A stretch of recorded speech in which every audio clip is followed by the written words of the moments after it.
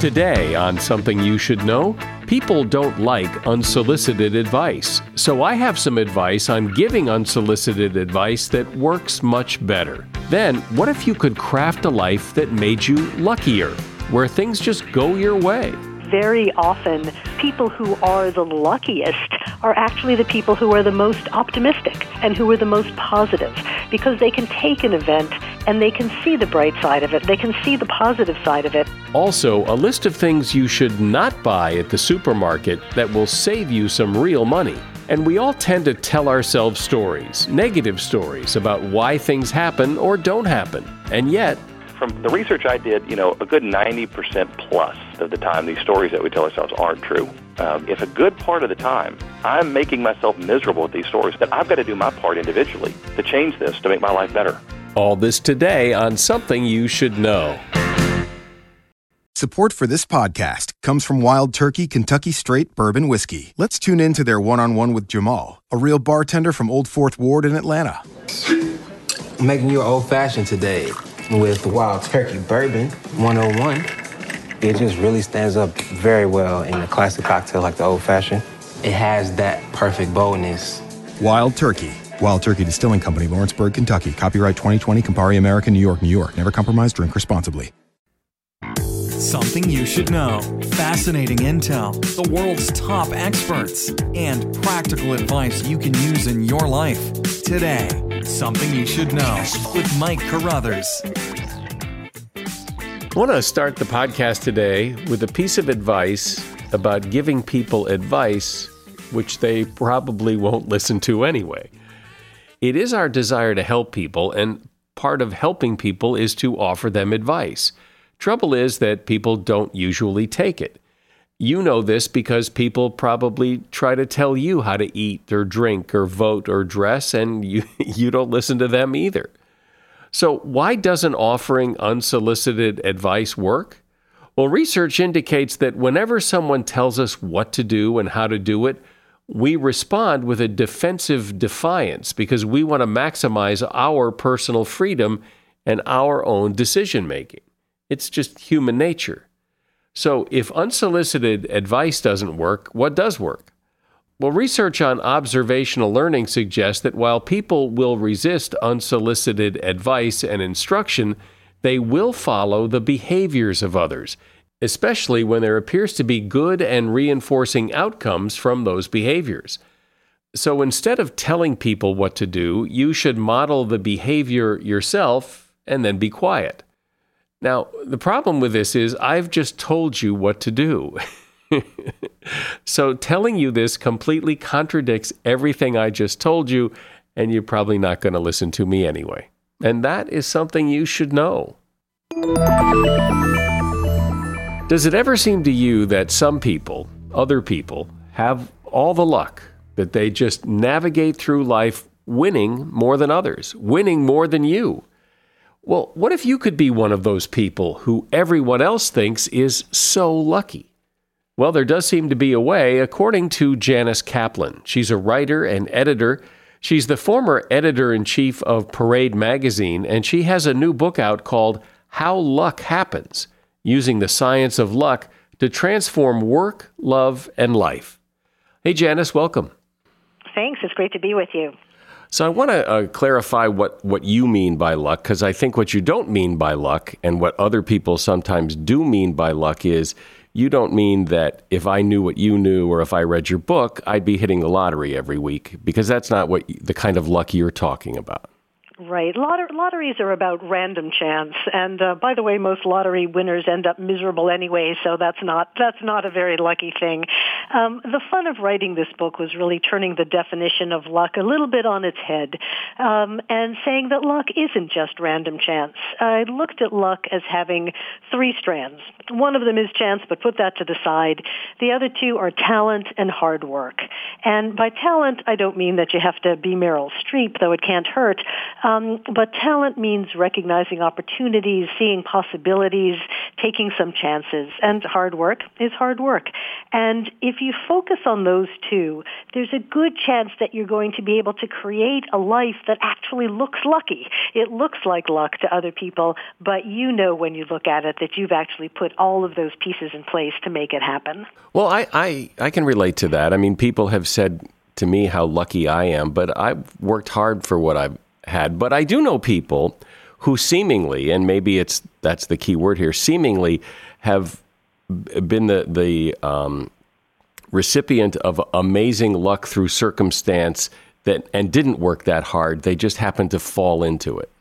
Sure, things can happen all the time, of course, but I think what we're really looking at is how do you create a lucky life? How do you have not just a single incident that looks lucky, but that whole lucky life?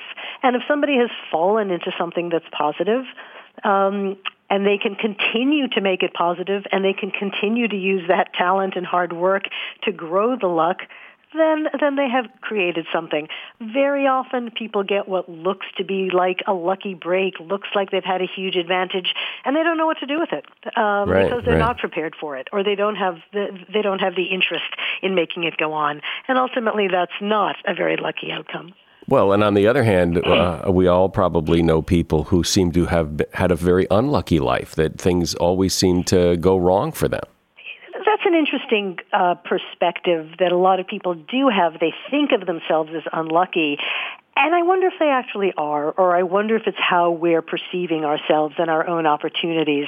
I think very often people who are the luckiest are actually the people who are the most optimistic and who are the most positive, because they can take an event and they can see the bright side of it, they can see the positive side of it, and then they can move forward from there.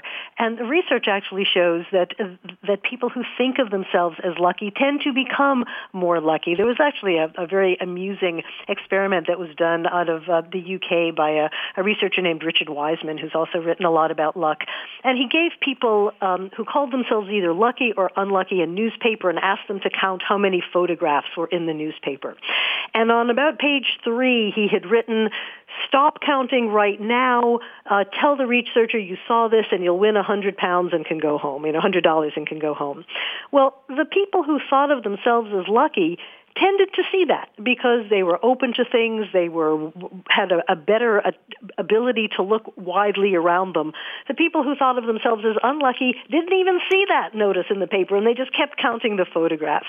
And I just find that story really lovely because it does show that luck is sometimes right in front of us, and we truly, literally don't take it because we're just not noticing, or we're just too scared, or we're not paying enough attention. Well, and I would imagine that you would agree that optimism plays a part in this. You seldom see somebody who's one of those real negative person complaining about how lucky they are. Exactly right. And the psychologist Marty Seligman, who's sort of the father of positive psychology at the University of Pennsylvania, he told us that the number one trait he would look for, if he were looking to take a lucky person along with him to the moon, the number one trait he would look for would be optimism, because those are the people who can recognize opportunities, who can turn things around and make things happen. So how do I create a lucky life? I think the first thing is knowing what you want, knowing what you're aiming for. And that can change over the course of a life, but you have to be focused on something. You have to be aiming towards something, because then you're able to let other people know what it is that you want. And those people can sometimes help you find something specific that way. If you're just kind of vaguely thinking, I just want my life to be better, it's probably not going to be. But if you have those specific goals, those specific things that you want, there's a good chance you can make them happen. Persistence also matters too. You got to have a lot of at-bats. You got to give yourself as many chances as you possibly can. Even if you're not terribly good at something, if you're only gonna, if you're a 1 in 100 hitter, if you take 100 at bats, you're gonna get that hit. So sometimes it really is just hanging in there and focusing on where you want to be. But sometimes it isn't just hanging in there because you've got a bad idea or you're barking up the wrong tree, and persistence might be your enemy. Yeah, that's a really great point. And, because there are always those stories that we all find so inspiring that, John Grisham, who has sold, I think, 275 million books worldwide, was turned down by 28 publishers before his first book got published. And the same with Dr. Seuss. And, Harry Potter was turned down by, I think, 12 publishers before that got published. So those are all the stories of hanging in, but you're absolutely right. Sometimes you have to realize that it's not going to happen and that you're not John Grisham. And I think one way to judge that is kind of to see how close you get to something. So if you want to be an actor and you're just getting turned down at every audition, maybe it's time to go to law school. But if you want to be an actor and you're down to the last two for one audition after another, then it really is just giving yourself that extra chance, because then you have the evidence that you're good and you just need that little bit of opportunity to change.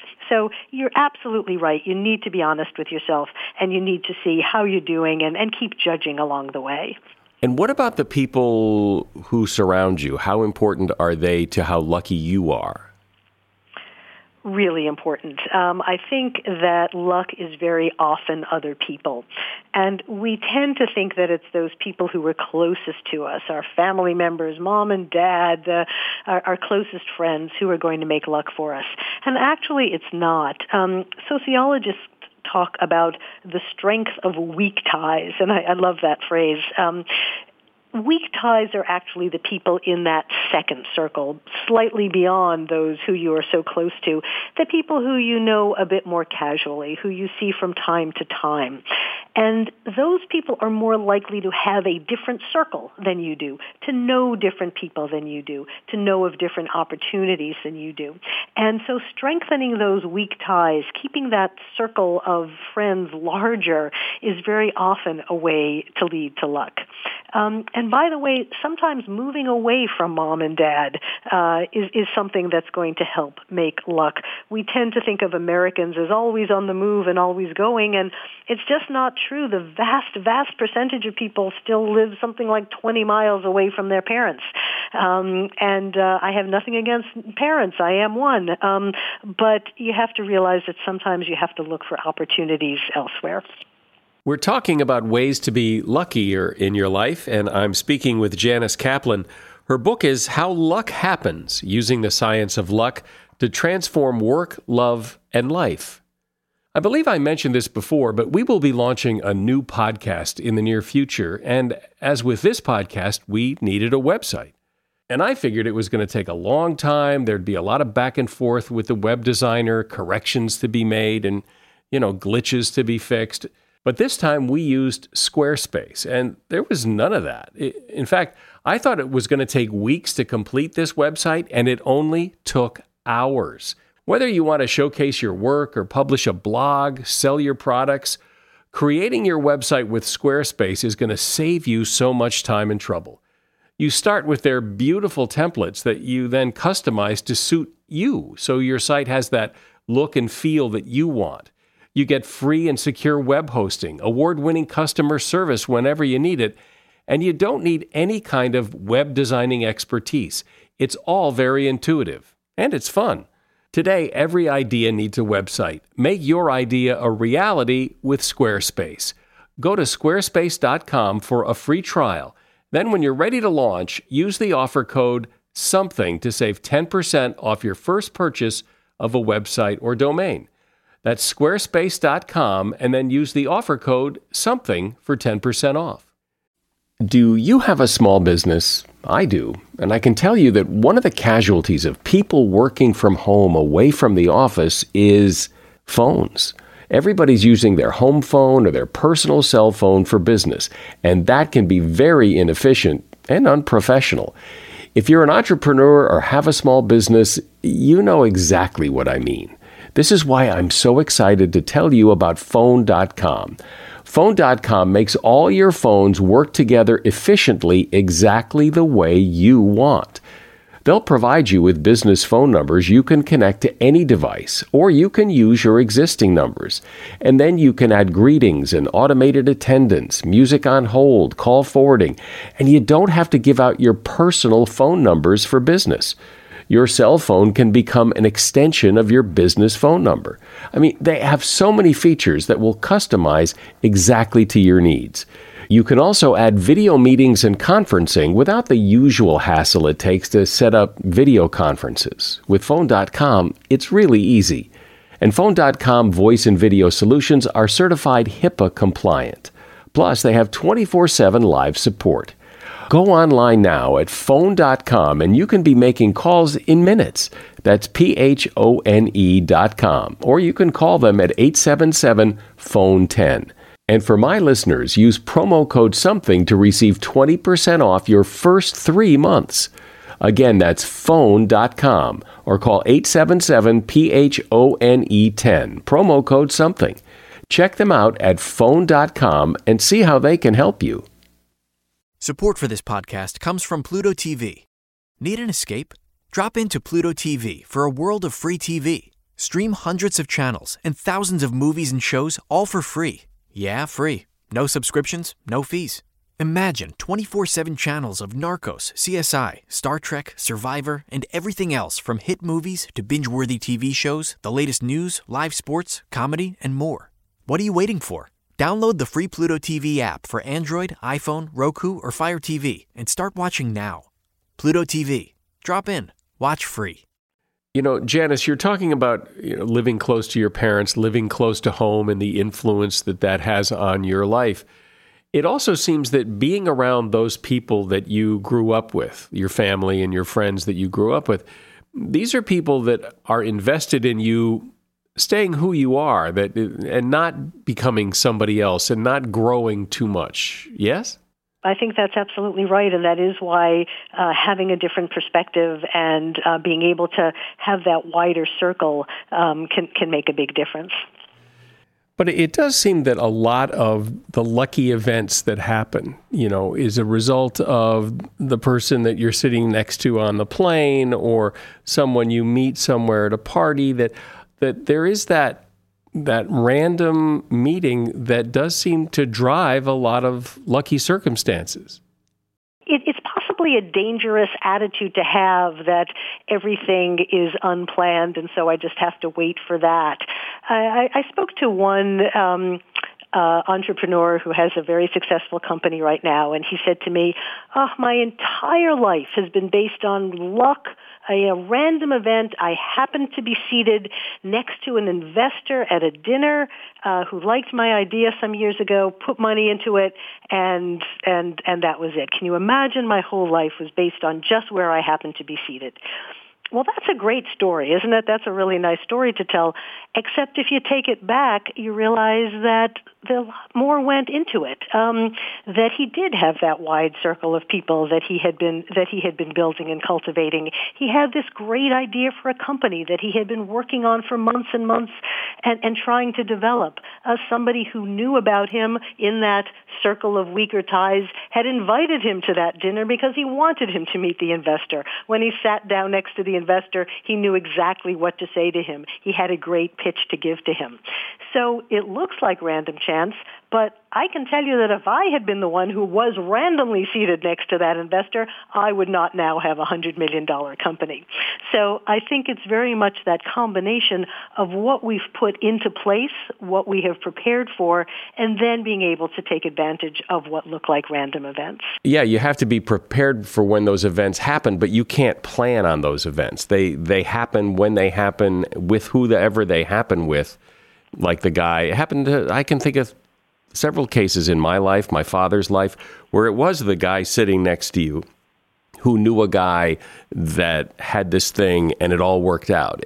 But it wouldn't, as you say, it wouldn't have all worked out if all those other things weren't in place as well. But that was a factor. It was a random event that kind of triggered it, but then all those other things were in place as well.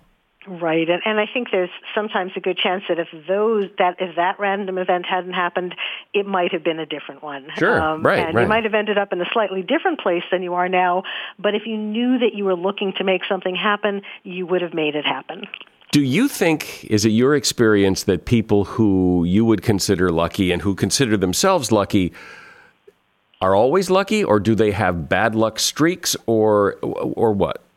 Yeah, I think, again, bad luck is sometimes how you look at it. And when you're in the midst of a situation, it can feel like bad luck. When you are able to kind of pull back from that momentary situation and look at all of the paths that you might be able to take, you can start to feel not quite as stuck. I love the story of the author Lee Child, who I worked with back when I was editor of Parade. And Lee, of course, is the author of the internationally best-selling Jack Reacher thrillers that were made into the movie starring Tom Cruise. And Lee only started writing those books after he was fired from his job as a television director, which he had held for about a dozen years. And he told me he had expected to stay in that job forever.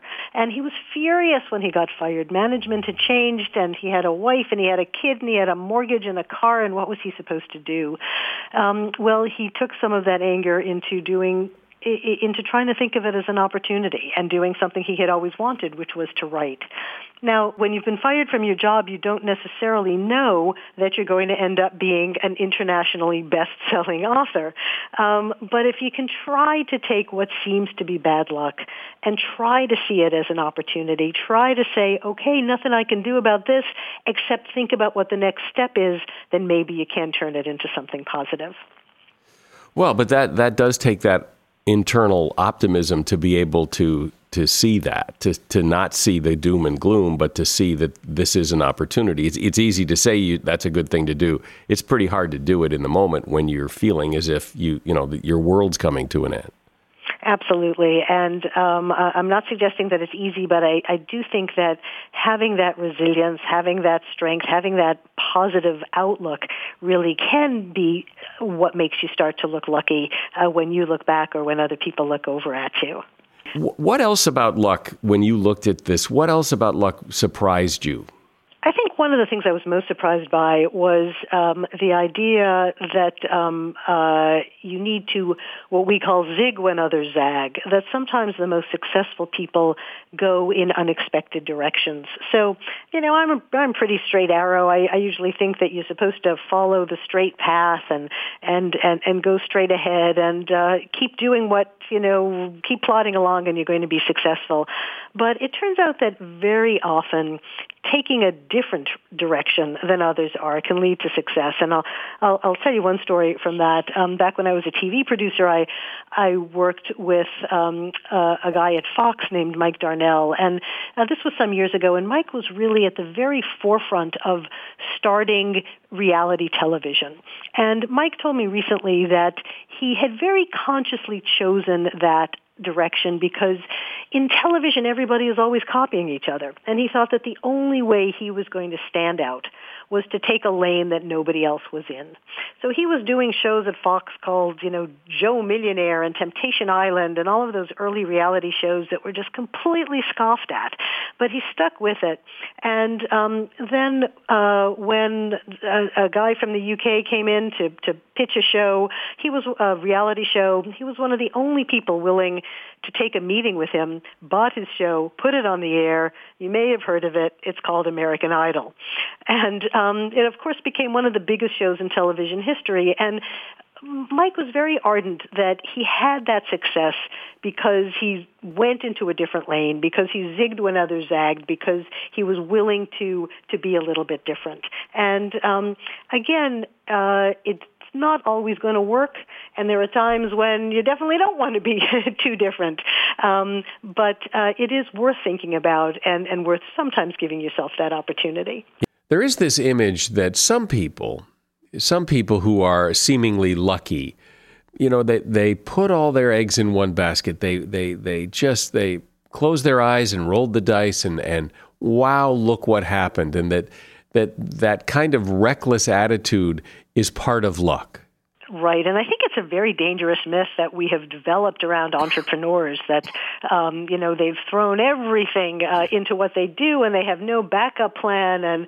And I actually looked a little bit more in depth at a couple of companies, including Warby Parker and some of the other big recent startups, looked back at Kate Spade, and And those myths really don't hold up. They really all did have some caution behind them. They sure were throwing themselves into these businesses, working really hard for them, but they also knew that the odds weren't 100%, and they had something that they were willing to turn to if it didn't work out. And I think over and over again, that's an important lesson to have, that we all know that we're going to diversify. If we're buying stocks, well, we probably want to diversify in our lives a little bit also. Well, it does seem from what you're saying that in many ways luck is kind of an illusion, that luck, when we think of luck, it isn't, magic. It's the result of hard work and knowing what you're doing and persevering and all of that. Janice Kaplan has been my guest. She's the former editor-in-chief of Parade magazine, and her new book is called How Luck Happens, Using the Science of Luck to Transform Work, Love, and Life. Thanks, Janice. Great to talk to you. Okay, Thank you too. So much. Bye-bye. It's a pleasure. Take care. Bye-bye. My mother was a great cook, and so was her mom, and I like to cook too. But the reality today is there isn't always time to prepare a great home-cooked meal from scratch, which is why I love Plated. Plated offers 20 chef-designed recipes every week and delivers everything you need to cook right to your door. So I get home, put on some music, pour myself a glass of wine, and just follow Plated step-by-step recipes. This week I'm cooking lemon scallop risotto, which I would never do if I had to do it from scratch, but with Plated, it's easy and foolproof. Plated sources high-quality ingredients, including sustainably raised meats and organic produce when possible. Plus, everything comes in just the right portion, so you have just what you need to cook, no more, no less. The recipes are easy to follow, with plenty of pictures, which I like, because I always like to see if mine turns out the way the picture looks on the recipe card. And with Plated, it always does. I would really like you to discover your ideal dinner experience. Go to plated.com/something to get 25% off your first 4 weeks for a limited time only. Terms apply. See plated.com/something for details. That's plated.com/something.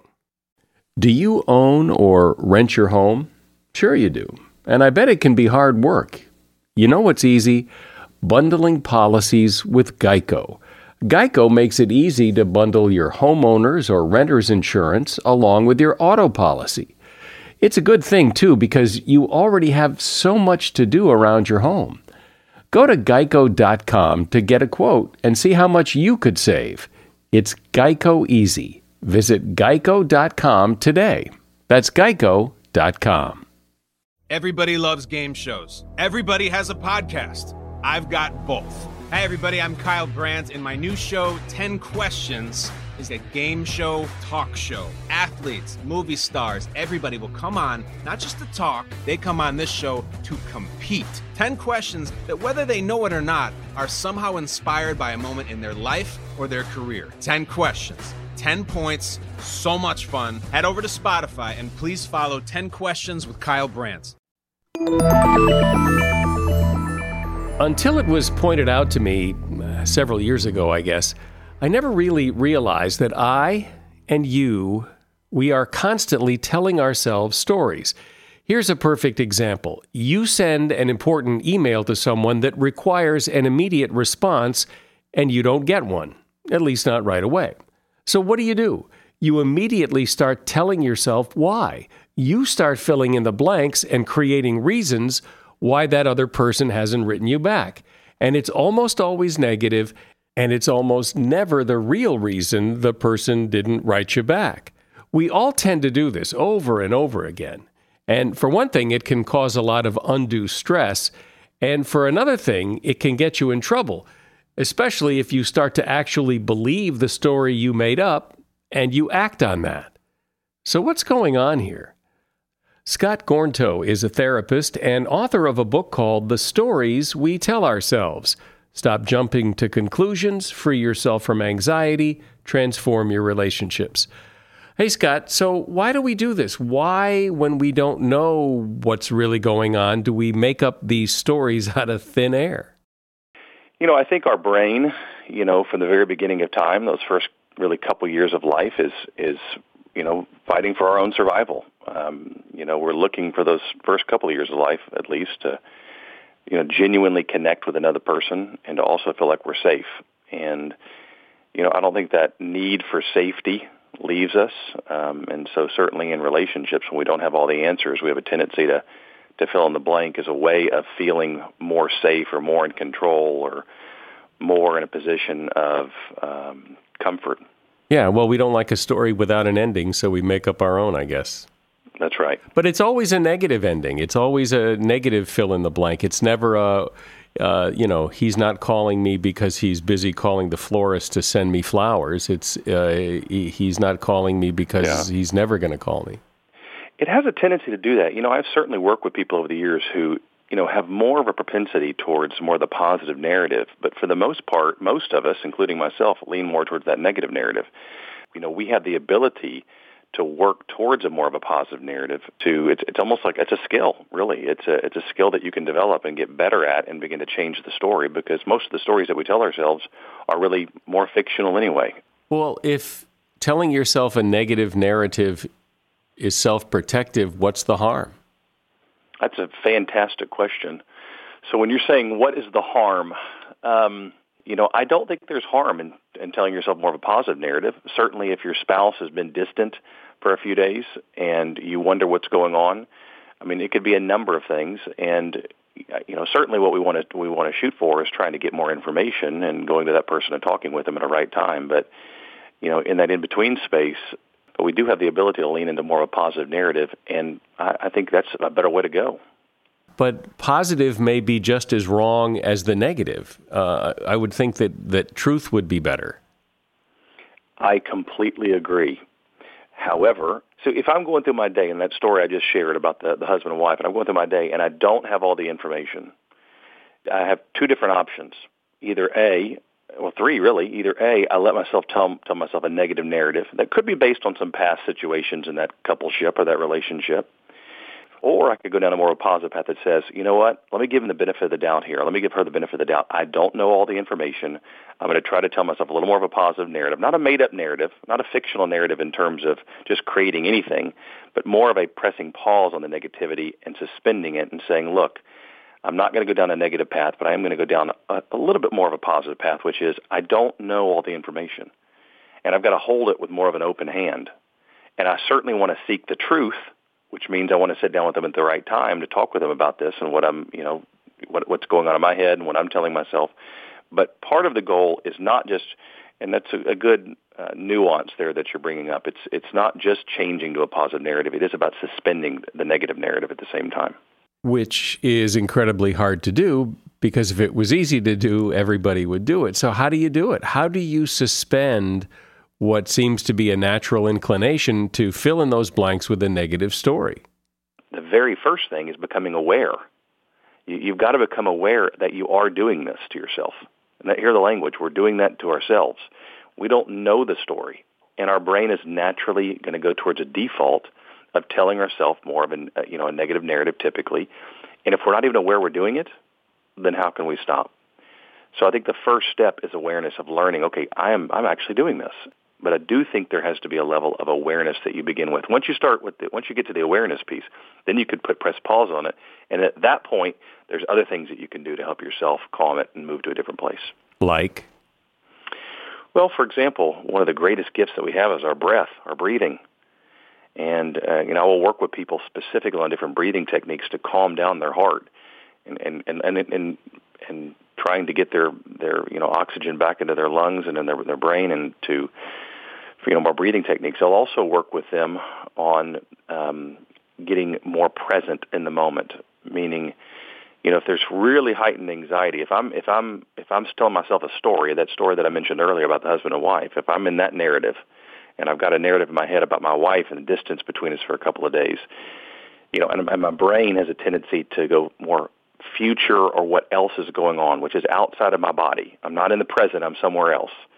So the breathing can bring you back to the present, and the other thing that can bring you back to the present is learning to get connected to your senses, where if you're sitting in a room, I'll try to put both feet on the ground, and more mindfulness techniques, where you're looking around the room and you're trying to get connected to something, a painting, color, texture, sight, hearing, sounds, that sort of thing, to try to get yourself more in the present. Those could be a couple of small ways, but there's a number of other ways that, one can do to help themselves, take steps towards calming their own anxiety. Sometimes writing it down and journaling it, seeing it.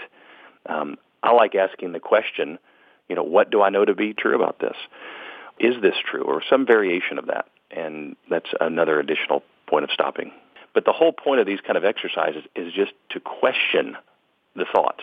It's not, I like to think of that every thought that comes into our brain, we don't need to just let it sit there and ruminate. We've got to learn to challenge our thoughts. And it's a skill that we learn to develop. We've got to learn to challenge it and influence them. And if we just let them be there, they'll take us down all sorts of paths. So, just coming to the awareness and the knowledge that our ability as human beings, that we have the ability, rather, to pause our thoughts, that we can't control the first thought that comes into our brain each and every moment of every day, but we have the power to change the second. Is there any value in, if you've been ruminating all day about what might be, and it's probably negative, is there any value in sharing that when you finally do sit down and talk? Seems like it probably wouldn't be of much value, but I want to get your take on that. I don't get asked that question very much, but I will say that I really appreciate that question because I do see value in that. If you're in a business relationship or more of an acquaintance type relationship, that sort of thing, no, I don't see a whole lot of value there. It really depends on, I guess, the business relationship you have, whether you have a really good long-term, open relationship. But certainly more in a committed emotional partnership of some kind. Yeah, I think it would be great. I mean, one of the things I talk about in the book is I say, hey, go into that person saying, look, especially if there's a lot of openness and vulnerability and, between the two parties, if they have that kind of relationship, and certainly that takes a lot of work and time and trust and so on. But yeah, going to that person and saying, look, over the last few days, this is what I've told myself. And rather than making myself miserable with this, because I've been struggling with it, I've tried to put pause on it, but I wanted to, it stirred up all these feelings in me, all this insecurity and fear, and I realized that I don't even know if it's true. But I wanted to give you a heads up of where I am with this, and is this true?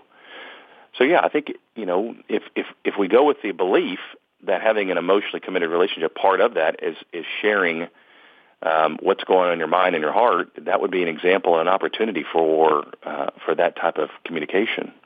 Well, it is interesting how, we talk to ourselves all day long. We're telling ourselves stories all day, and we don't really stop and critique them and say, do I know this to be true? We just accept it as truth, and boy, does it get us in trouble. It does. And what I find very interesting is there's a lot of people out there that in my research study that I'm finding who don't even think about this. It's not even a thought in their head. There's not an awareness that they're doing this. They recognize it once we start talking about it, but there's not a lot of awareness there for many folks. But yeah, I think the more that you can become aware of this, the more you can press pause on that tape. Well, I am aware of it sometimes. I mean, when I stop to think, oh, let's be aware of it. But most of the time, I think people are not. It's a very conscious effort to say, hey, wait a minute, wait, look where my mind is taking me. And question it rather than just let your mind take you where it takes you and accept it as reality. And boy, it really does help when you can put the brakes on and say, well, no, wait a minute. I don't know that to be true. I don't know that that's the reason this person's acting this way, or they haven't called me back, or where am I coming up with this? This is just fantasy. Yeah. You and I can talk about this and be thinking about it for the next few minutes, right? But then we're going to go throughout our day and be caught in another story. And then how do you remind yourself to get good at this? And it's a skill that you develop. I mean, I've been doing this for almost 20 years. I'm still getting good at this and getting better at it. It's definitely a skill that you have to hone in. And sometimes I'm doing it really well, and sometimes I get stuck. You've been doing it 20 years and you're still trying? Well, that's discouraging, because if you can't nail it, then how the hell am I going to nail it? Well, at the same time, I'm a human being. I would say that, if I had to if I had to say how I was doing 20 years ago compared to now, if I rated myself on a scale of 1 to 10, I probably would say that I was, a 2 or a 3 on awareness of this. And the better the more awareness I got, the more skilled I got at this, the more training I did with this, I'm probably at a 7 or 8, maybe even a 9 at times. and so it's certainly something you can improve on. But as human beings, it's development and change is something we do for the rest of our life. So it's something you've got to keep working at. But I would say there's folks that out there who they'll put a rubber band around their wrist and they'll keep it on there, or a bracelet of some kind that reminds them to tell themselves a different story or to pause that story. What's interesting is that when this happens, and then when you go find out what the real story is, and most of the time it isn't what you've been thinking, we don't use that as evidence for the next time. We discount it and say, well, yeah, but that was last time. But now this is really what's going on. Yeah, you think you would. Yeah, you think you would. You think you would. We would build on that past experience. If you keep that in the forefront of your mind, that could be helpful, or that could be a reminder. That can be one of the conversations that you can have in your head in the moment is okay, I'm getting myself stuck with this. Remember last time it was this. Let's see if that can help in this moment. From the research I did, a good 90% plus. I mean, it's 90% plus of the time these stories that we tell ourselves aren't true, that I found in the research study I did. The work that I've, there are times certainly that these stories are true, and the reality is we don't have any control over what other people's behavior is. But we do have control. If there's an element here that we could say, hey, if a good part of the time I'm making myself miserable with these stories and I'm allowing this to happen, that I've got to do my part individually to change this, to make my life better. I can't control what other people do, and if they do something that's causing me a lot of pain, I'm going to have to work through that pain and go through the grieving process. I can't, this is not a recipe for avoiding pain from other people's behavior, but it is a recipe for turning down your own pain and causing your own self-harm. Well, I think the simplest advice you gave is the best advice, which is to just be aware that you're doing it, that you're making up these stories, filling in these blanks, because, we don't like a vacuum. We don't like the unknown, so we make up our own reality, and usually it does us absolutely no good. Scott Gornto has been my guest. He is a therapist and author of the book, The Stories We Tell Ourselves. Stop jumping to conclusions, free yourself from anxiety, transform your relationships. There's a link to his book in the show notes. Thanks, Scott. You bet. Well, I enjoyed it and always enjoyed talking with you. If your goal is to save as much money as possible at the grocery store, and why wouldn't that be your goal? Because you don't want your goal to be to spend as much money as possible at the grocery store. So if saving money sounds like a good idea to you, there are a few items you should seriously consider not buying at the grocery store. Organic onions and avocados, for example. These two items are naturally pesticide-free. The same goes for most produce with non-edible skin, including banana and garlic. There really isn't any reason to buy organic versions of these, and you will save money if you don't. Swordfish. Because swordfish is scarce, swordfish is expensive, and it also contains unusually high levels of mercury. Buy halibut instead. It's a lot cheaper and cleaner and has fewer calories. Gluten-free baked goods are another ripoff because they cost about 3 times as much as regular baked goods, and gluten-free goodies don't have any fewer calories or any more nutrients than products with gluten. So unless you've been diagnosed with celiac disease, you're really wasting money on gluten-free products. And finally, SpongeBob anything. And I love SpongeBob, so I don't mean to pick on him, but the point is that if you're buying products that have your favorite cartoon characters on the packaging, you're paying more for that product because they have to pay the rights and the marketing fees for using SpongeBob or whoever else on those products. And that is something you should know. A reminder that we have great sponsors on this podcast. If what they sell sounds the least bit interesting to you, I hope you will check out their products and services and buy them. I'm Mike Carruthers. Thanks for listening today to Something You Should Know.